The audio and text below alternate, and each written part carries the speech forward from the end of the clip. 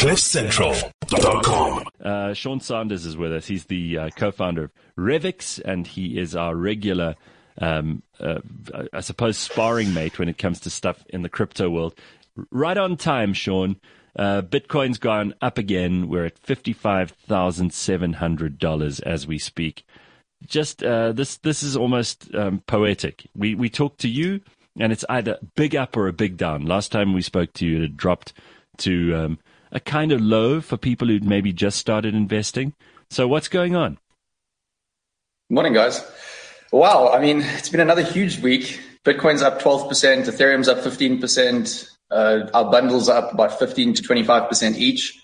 So it's been a big week in crypto. A lot of money's entering the space. A lot of new people are signing up. Sure. You've seen new institutions enter the space. I mean, it's the same story sort of that we've spoken about every single week. I mean, I think about a year, maybe even a year and a half ago when we were on this podcast, we were sort of talking about the emergence of this new asset class. And back then, the entire cryptocurrency asset class, or the investable category, was worth about $300 billion. Today, we're sitting here and this entire investable category is worth $1.6 trillion.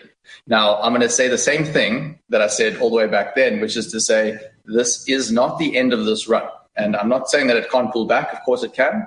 But this isn't a $1 to $2 to $3 trillion potential asset class, right? The potential here is that it overtakes gold, and that could be Bitcoin or the entire cryptocurrency market, which sits at between $9 to $10 trillion, and it continues increasing from then. So if you're sitting at currently a $1.4 to $1.7 trillion asset class, you're still looking at a sizable upside here. And that's what institutions are starting to kind of see.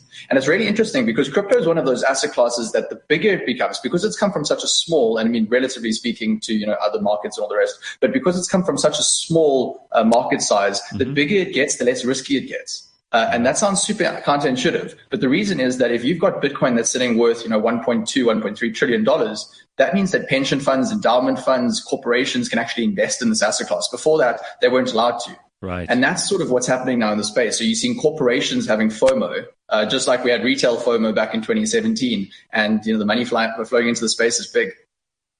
So I saw your article in Bloomberg, dude. Well done on that front, because, when you start being interviewed by Bloomberg for things, that's serious stuff. And I liked the article, actually. I read the whole thing, but I did not like the fact that they started talking about scams and then they had your picture there. And I was like, oh, that's not fair. We had so many people messaging and customers going like, are you moving to the UK? And we're like, no. Whoa, we're expanding to the UK. It's a very different sort of narrative. And then B, are you a scam? And you're like, no. There's Mer Trading International, which is a scam. Revix, we're in Cape Town. Come to our offices. Please, we're not a scam. Yeah, I would. But it was good PR, yeah. Yeah, but I'd still complain to Bloomberg that they must at least put you under the Revix discussion and not into the scam or moving out of the country category, Yeah, no, the South African press, Gareth, I think you probably know this better than most. They sort of like any bad slant on South Africa in general. So, I mean, you could say like, I want to work with the regulators here, but they're being lazy. And then all of a sudden what gets taken out is, oh, Sean says the regulators are lazy, sort of thing. Well, what they do is what it looks like, and when you actually go to the trouble of reading it, are almost completely two different things. So tell us about the article and what that was all about, and give us a précis, and then we'll link it in the description to the podcast later on. I can't wait for a journalist to listen to this and then take my synopsis and then turn that into something. Oh, they will. Trust me. Yeah. No, so ultimately, look, the conversation that's going on in South Africa right now amongst crypto exchanges and crypto investment platforms and the regulator is just, it's slow. It's been going on for 4 or 5 years. We've been told that a lot of things would happen. Nothing's happened. So I've voiced frustration over this. And I'm saying, listen, look at what happened 3 months ago in Nigeria. Not even 3 months ago, 2 months ago in Nigeria. They completely banned the purchase and sale of cryptocurrencies. Now, if you can imagine sitting in my position, right, you've got a team, that team is growing quickly. Mm-hmm. I mean, in a couple of months' time, we'd be looking at over 30 to 40 people just in Cape Town, right? Now, if you're sitting in that position, you've got to care about all these people that you've obviously employed, not to mention you've got to care about your customers. Sure. Now, what happens when regulators don't step up is that you get the likes of Mer Trading International that scam people, and that gives the industry a bad rep. The second thing is obviously you've got really skeptical customers. Part of that comes from like the likes of Mer Trading, where they arrive at your sort of site or your doorstep and they say like, listen, you're a scam. Their initial assumption isn't like, oh, this is a trustable company. This is actually, a big scam, a big a load of rubbish and all the rest. So that's something that regulators really need to fix. The other side of this is that, we can't market on Facebook. We can't market on Google. You're restricted because we're meant to fall into the financial services category, right? But there isn't any regulations in place there. So you don't have a license. You can't obtain a license, right? It's like trying to go to the, if you're selling tomatoes and then going to the financial regulator and saying you need to license us. They're going to go, but you're not within our remit. Yeah. And that's essentially what's happening on that front. So unless they put some regulation in place, we can't really market across these platforms. So that makes life incredibly difficult for us. And then I think the last thing, and potentially not necessarily the most important, but certainly something that we have to bear in mind is that, like I said, we've got all these people in Cape Town, all these people that we're going to be employing overseas. I have to know that we are going to have a business that's operating in 12 months' time or 24 months' time or 36 months' time. I mean, people are entrusting us with their money. So for me, for a regulator not to have stepped up and at least say, like, this is what we think we're going to do isn't good enough. And that's sort of the conversation that we're having. Yeah. How quick the Reserve Bank seem to have some smart people when it comes to cryptocurrencies, and they seem to know what they're doing. I remember interviewing some of these guys a little while ago, and they're on top of it. They've got some pretty bright minds in there. But otherwise, when it comes to the general kind of slowness of government, I wouldn't expect them to be ahead of the game in this respect.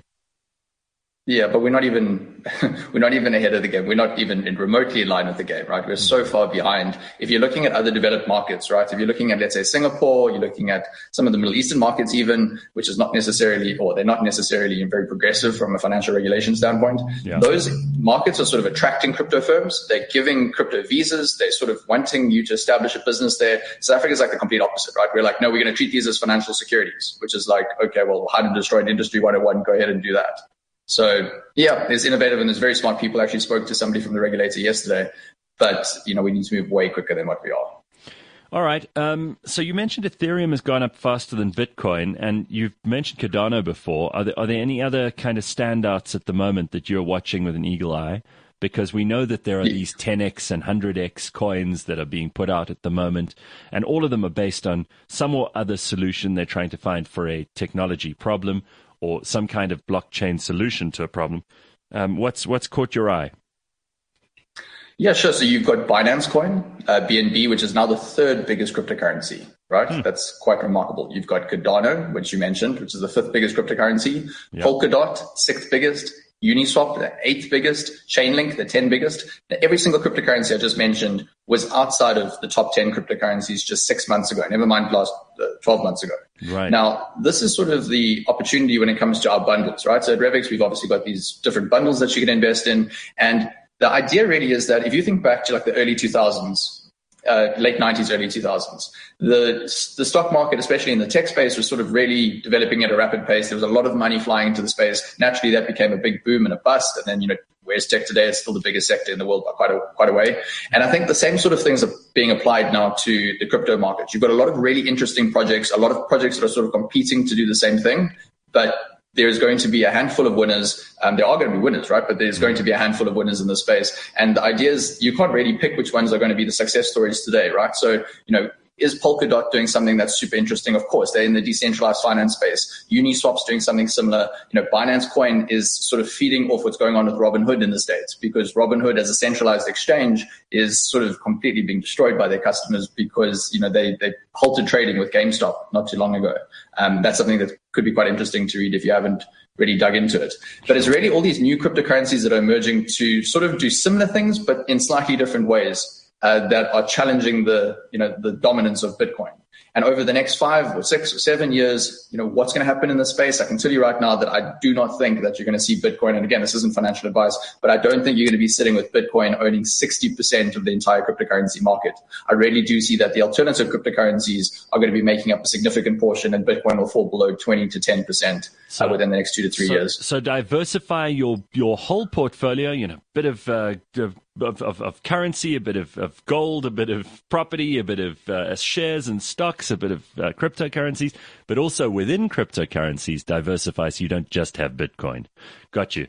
And listen, this is something that you guys do for people for free. You rebalance the portfolios. So you actually help people to own a diversified portfolio of the world's top cryptocurrencies. It automatically stays up to date with the ever-changing market, and you can find out more by going to Revix.com, Revix. revix.com. And to the YouTube audience who are new to us, you could see the word on the banner behind Sean, revix.com. So if you've just started watching the show on YouTube, welcome. This is how we this is how we get to grips with cryptocurrencies. Thanks, Sean. Sean, please be like the weatherman and indicate Revix in your Western escarpment. Exactly there we go. We have a new office. I mentioned this a while ago, right? But I think office space at this point in time is actually not that difficult to come by, right? So we had a new office space, and then I found another one that looks super cool here in Cape Town. All right. Good. So we hopefully will be moving there, and then I'll be able to go like the beautiful mountain behind us. Yes. There we go. That's what we want. Yeah. There'll be a western breeze in the southern escarpment. I don't know what that means, but it sounds right. You're just going to do the hand gestures, the smooth hand gestures that the weather people do. All right, Sean, we'll check in with you in a week. Great, guys. Have a good rest of the week. Chat to you soon. Good to see you. Bye-bye. Cheers. Bye. There's Sean Sanders. Find out more at revix.com. CliffCentral.com